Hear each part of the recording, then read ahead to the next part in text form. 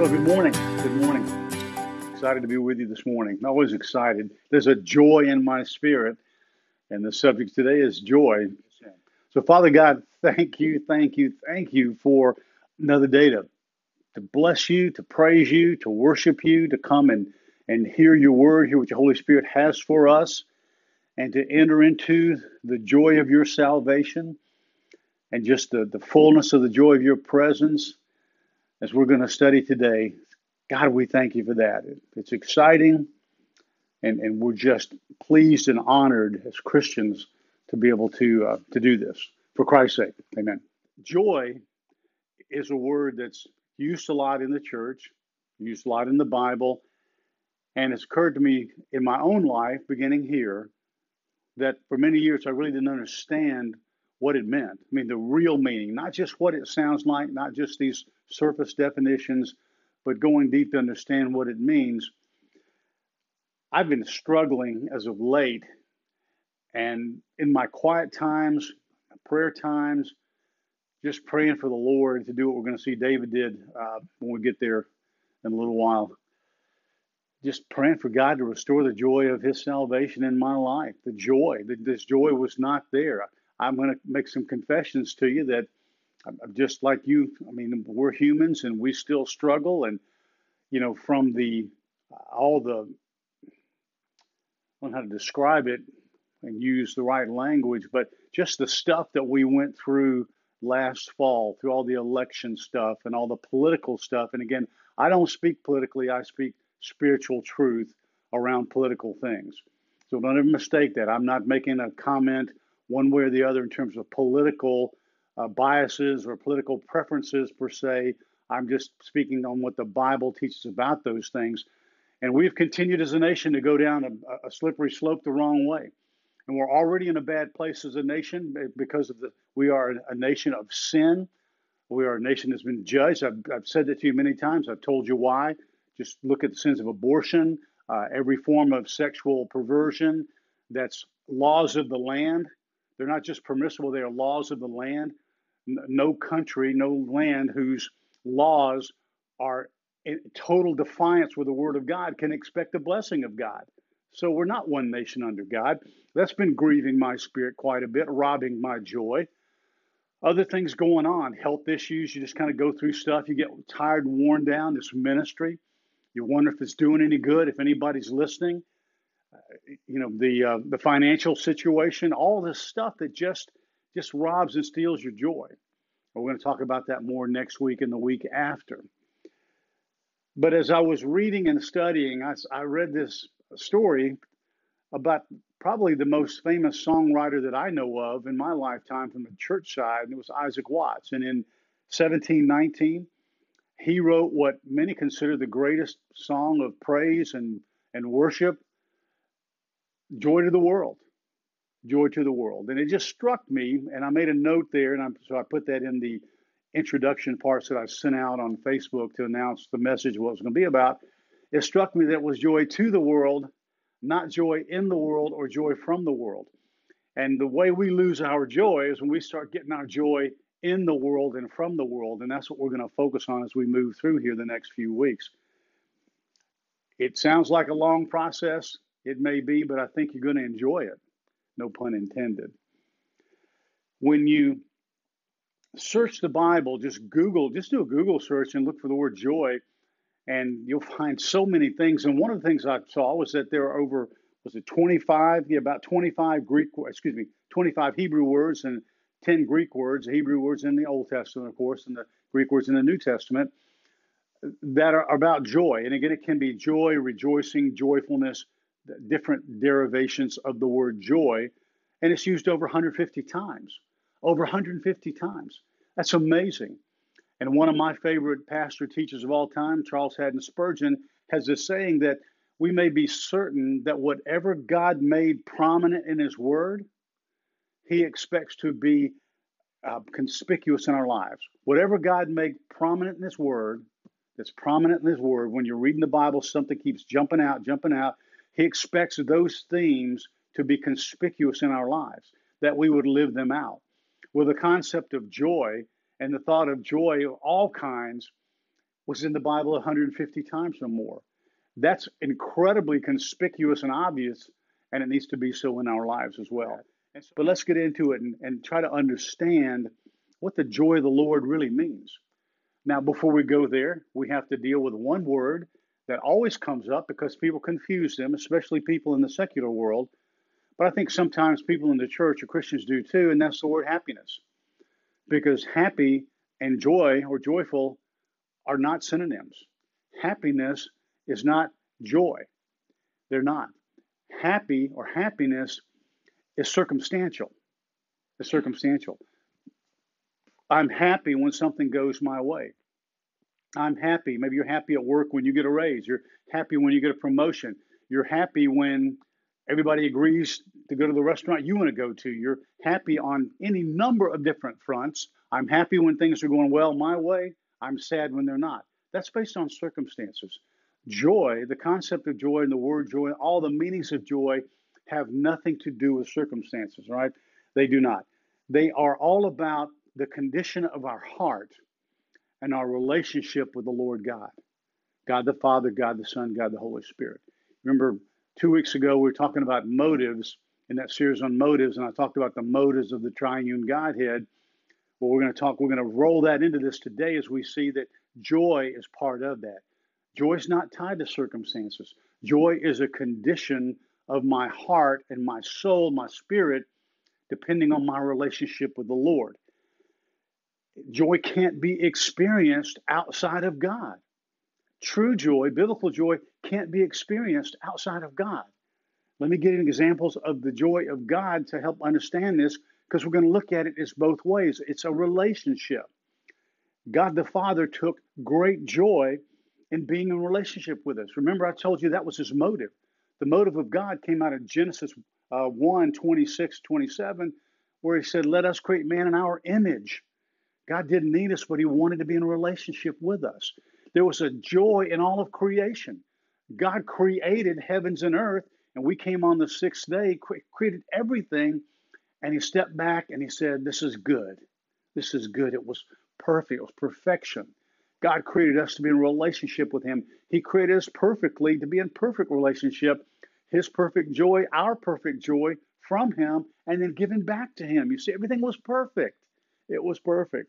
God took joy in all of that. The joy of the Lord came out of that. As we're going to see next week when we get into it, Jesus Christ came and found joy in going to the cross for us. He found joy in redeeming us. That's unfathomable. It's hard to believe. How can you do something like that? We're going to study that joy next week in Christ. And then the Holy Spirit takes joy when every time one sinner comes to Christ, one sinner repents and comes to Christ, takes joy in protecting us and keeping us, which is his role to seal us, As I've told you before many times, if you're born again in Christ, you are sealed for eternity. Satan cannot steal you away. And the Holy Spirit takes great joy in that role of protecting and preserving us. So there's this joy of the Lord that he just takes joy and pleasure. Those words mean pleasure and joy, and gladness is another synonym. So when you think about joy in the context of it's not being happy, when you think about joy like that, think about it in terms of gladness, just glad. He has made me glad, David said in one of the Psalms. And then pleasure. He takes great pleasure. Pleasure in you and pleasure in me, pleasure in his creation. And it was all perfect until when? The Genesis 3 world, and then everything was broken. And that joy and that pleasure got disturbed and broken up. We experience the true joy of God when we experience God. Understand that when we experience the true joy of God, when we experience God, it's all tied into that relationship and experience with him. Everything about joy in the Old Testament was rooted in the nature and character of God. And we're going to look at this in terms of the pleasure that the God takes, or the delight he takes in his people, and how we return that joy to him. And I want to give you two different passages or two different stories in the Old Testament. One from David is a great example. He's such a great example of so many things. And another one from Ezra and Nehemiah. Because they really, first of all, they used these phrases, joy of the Lord, and they understood the joy of the Lord more than anyone else. And I think they best help me to help you understand the Old Testament joy of the Lord, what that means, and then how we can appropriate it. So let's look at David. I love David. He and Peter are my two favorite characters. Why? Because they love Jesus a lot. They love the Lord God a lot, David and then Peter. And they screwed up a lot. David was the only man in the Bible, the only man in history that God called a man after my own heart. And you say, well, what's the big deal about that? That's great. That's a wonderful thing to be called. It is, but you have to keep in the context who David was and then what he did. And we know that David was a young shepherd boy called out by Samuel, anointed many years, anointed as a young boy, probably a teenager at best, anointed to be king years later. Most people don't realize there's a big gap there. They brought him out, they anointed him to be king, but that didn't happen because Saul became king. And Saul was king, the first king, because Israel demanded a king. That's when he, still as a shepherd, as a boy at home, not old enough to be off fighting the war with his brothers, he was taking provision to them. He sees this giant cursing God and cursing his people. And all the Israelites are doing is shaking in their boots. And oh my gosh, because he's like 9 feet tall. That's what the Bible teaches is 9 feet tall. The Philistines were big people. And Goliath was a giant among giants, 9 feet tall. You know, a spear like a beam and all these things. And we know the story of David going in and killing him, you see. That's one of the amazing stories about David. But then we also know the tragic fall of David and Bathsheba. We know that through the lust that David felt, he ended up having committing adultery. He ended up having her husband killed in battle, which was murder. His family became a terribly dysfunctional family. You think yours is dysfunctional? Go read the story of David's children from the different wives and all the stuff that happened, and you'll go, oh my gosh, how in the world did God call him a man after my own heart? You're going to understand that when I finish reading these Psalms to you. David was the one who wrote many of the Psalms, and they're just wonderful and beautiful to read because they are his expressions of loving the Lord God with all his heart, mind, soul, and strength, which he did. And then, as we're going to see in a minute, him coming back and confessing and repenting of his sin. So one of my favorites that I memorized a number of years ago, and I keep having to go back and rememorize it because I can't remember what I memorized, but in Psalm 16. And in Psalm 16, verses 8 through 11, David wrote this. I have set the Lord continually before me. Continually before me. What a great picture for us. Want to hold on to that joy of the Lord? Want to feel and experience that joy of the Lord? Set the Lord continually before me. When you look out and see things, see the Lord God, see his throne, see him. And David said, I've set him continually before me because he is at my right hand. Always, always, always, I will not be shaken. I will not be shaken. I won't be afraid when things come to overwhelm me, when circumstances get so bad, when relationships get so bad.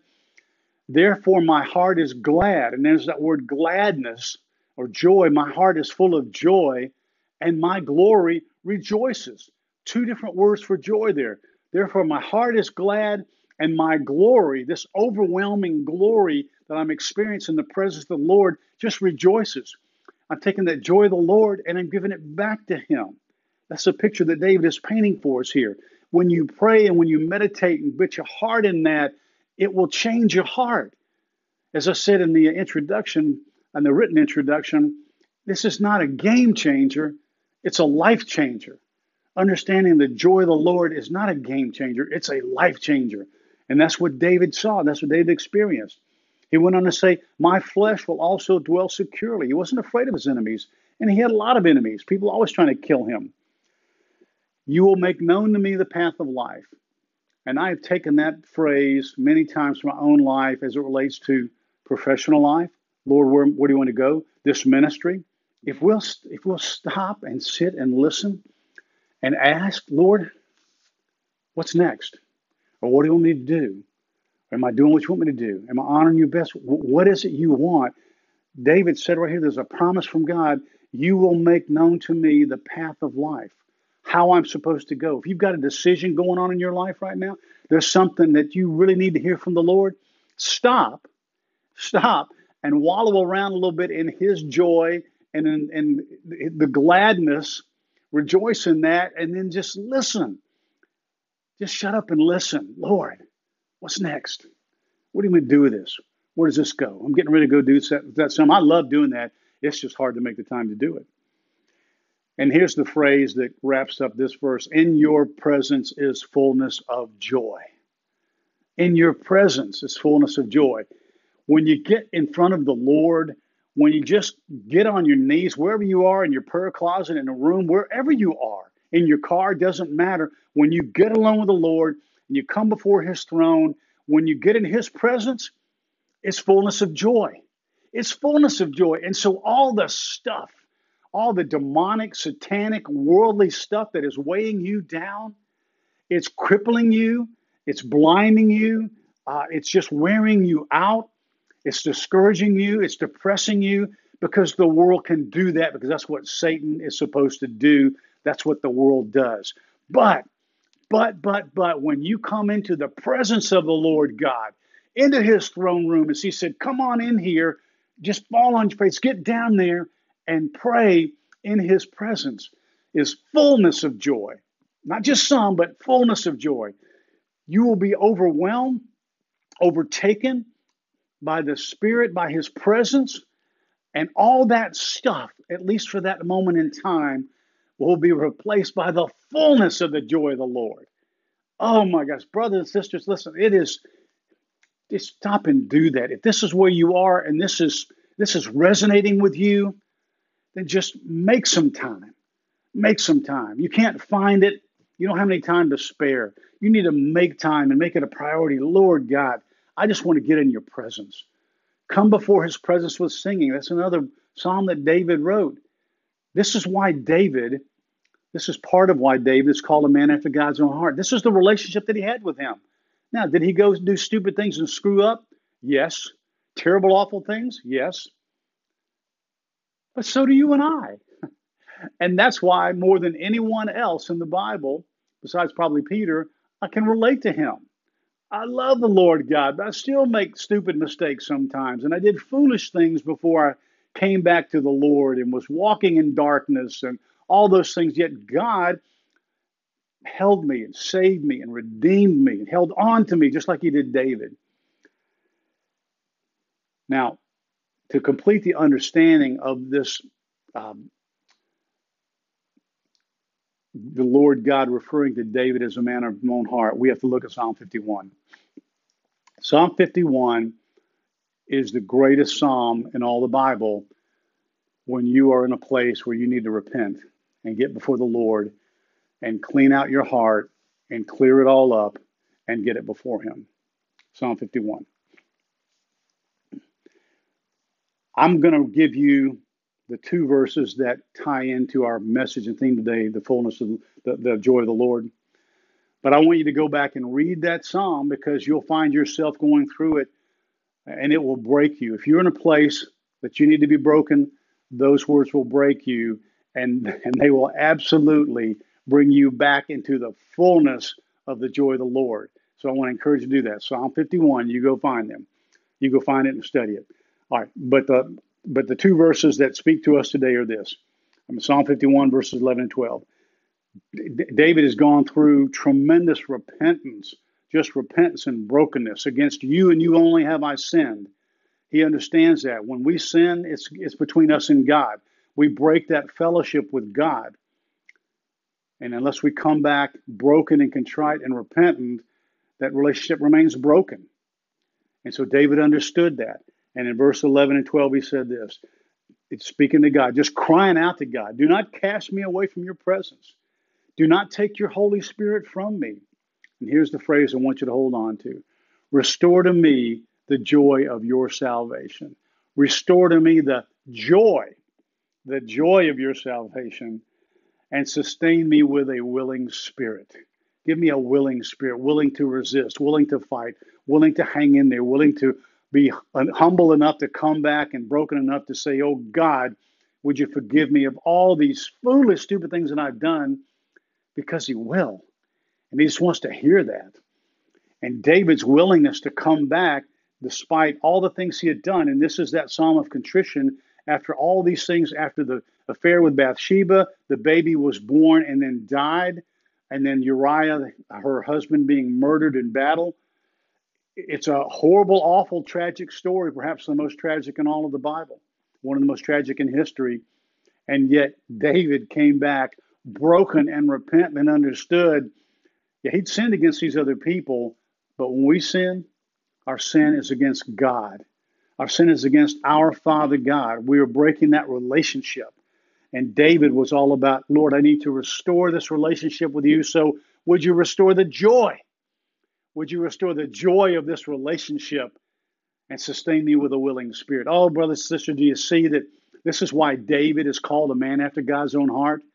Because despite all these things he did, he came back and with a broken, contrite heart and begged and pleaded with God to forgive him and restore him. And here's the good news, he did. And so where we take not just comfort and solace, but our joy comes back is this. You've done the same kinds of things. So have I. We all have. We're not sinners anymore. If you're born again in Christ, we don't live in sin, but we still make mistakes in sin. And yet our Father God wants to restore the joy of his salvation in us and to us, but it takes that contrite and broken heart to do so. I want to give you one more example of this before we wrap up. David lived about 1000 BC. It was in that time frame, kind of easy to remember, 1000 BC, plus or minus. Now, we fast forward about 500 or 600 years. The nation, the southern kingdom, which was Judah, had been overrun and overtaken by the Babylonians in 586 BC. So there was no more Israel.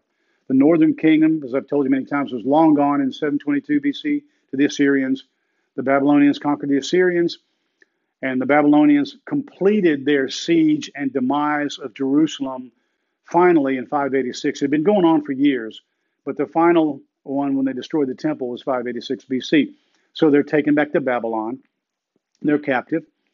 Well, the next empire to come in is the Medo-Persians, and most times just referred to as the Persian Empire.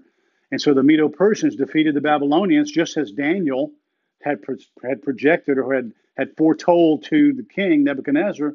That's what's going to happen, and it did, because Daniel was among those. Remember, we talked about Shadrach, Meshach, and Abednego. Daniel, they were during that time, the Babylonian captivity. Now we go through a little bit further in history, and we're in what would be called the mid-5th century BC. We're about 446 BC. We're now in the Persian Empire, and it's the time of Ezra and Nehemiah and Artaxerxes. Well, let me back up just a little bit. Earlier in that, not too long after the Medo-Persians had taken over from the Babylonians, the king, Darius, encouraged the Jews to go back and rebuild their temple. It was amazing. God's hand of favor on them. And so Zerubbabel went back and rebuilt the temple. Now, that's not Nehemiah, because that's coming next. About 70 or so years later, Nehemiah now is the cupbearer to the king, tastes his wine and stuff to make sure somebody's not trying to poison him. And this is that time, it's about 446 BC, and the king is Artaxerxes of Persia. And he sees Nehemiah so distraught, and he inquires about that, and you know that story in Nehemiah, you can read that.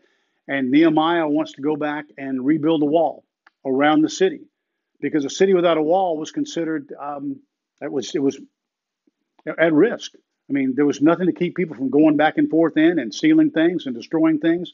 There was nothing, there was no wall around it. And so Nehemiah wanted to do that. Not only did the king allow him to do it, he funded it, and he blessed him to go and do that. And so during this season, Nehemiah went back, and against great odds and locals and even some of his former old people that were just against him, trying to defeat him and tear him down, and kept sending bad reports to the king, he got it done. It's the greatest leadership study in all of the Bible outside of Jesus. It's the greatest leadership study, Nehemiah, because in 52 days, they built the entire wall back around the city to protect it. And so that's the context. That's the context for these verses I'm going to give you in the book of Nehemiah. They have finished building the wall, and now it's time to celebrate.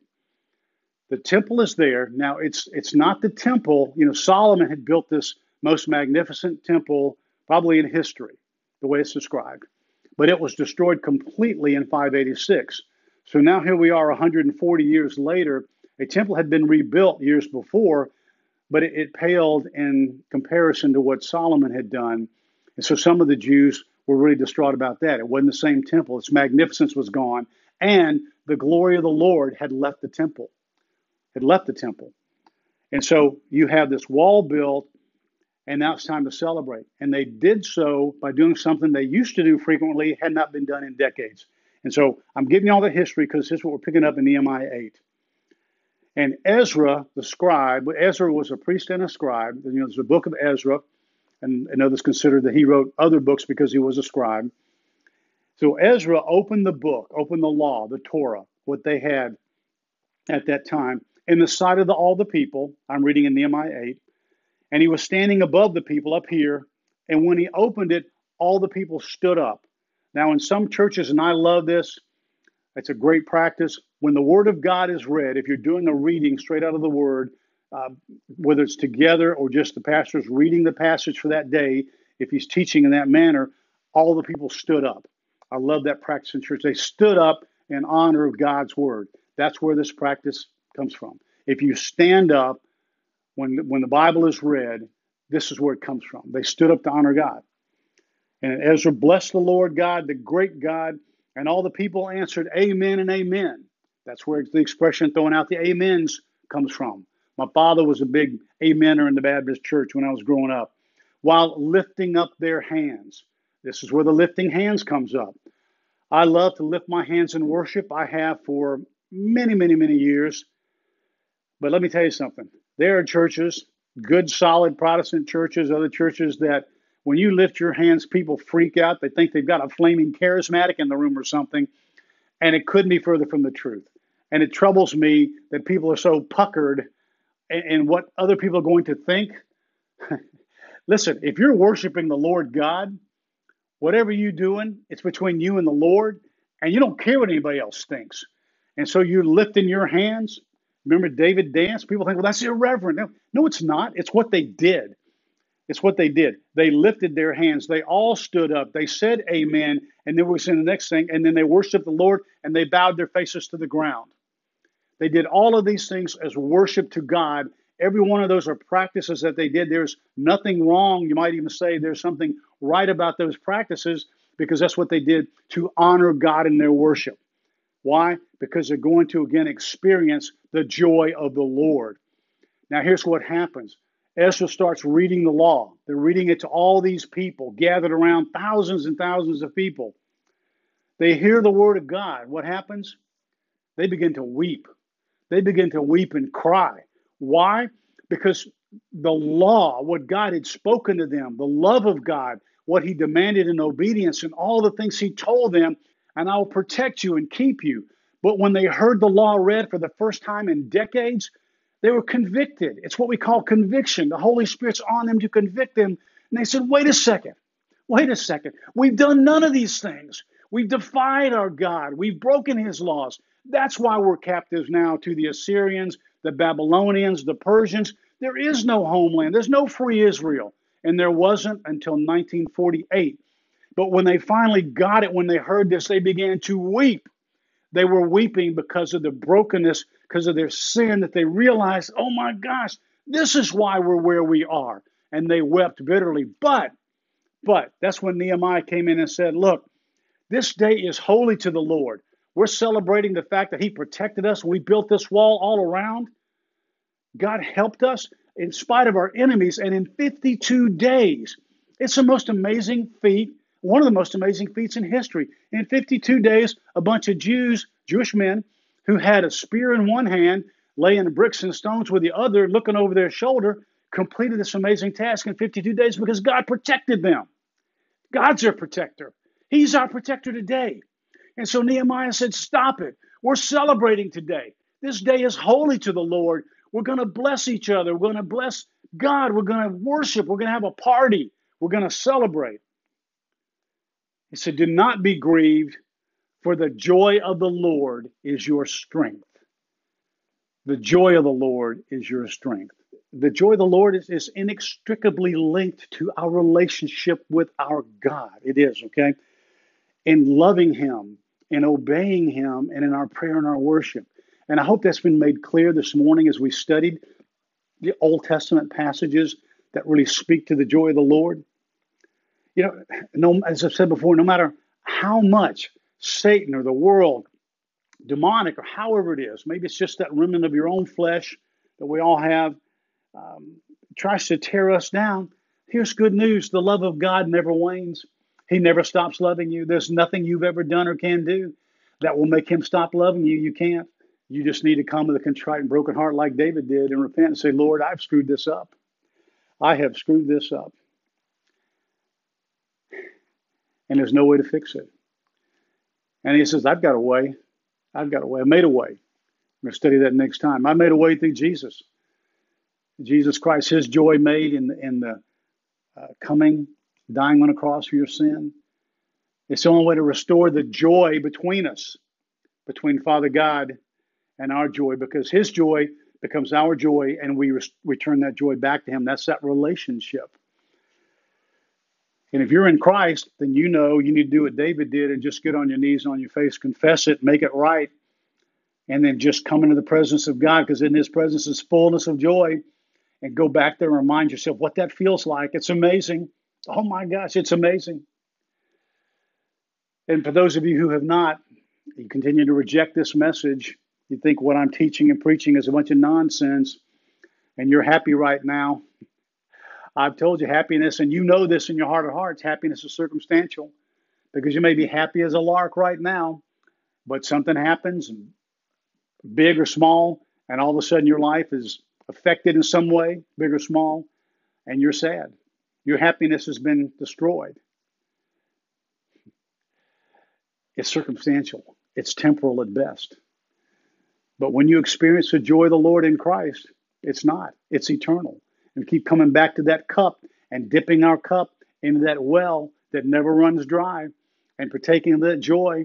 I want to encourage you to do that right now. And Father God, if anyone is listening this morning, anyone is listening who has not received of the fullness of your joy through Christ, I pray now that they would. I pray they do not walk away from this time, this message, this video, the reading, however they're receiving this, that they would not walk away again rejecting this, that the Holy Spirit would be prompting them, encouraging them, convicting them to come and experience the fullness of your joy through relationship with Jesus Christ, our risen Savior.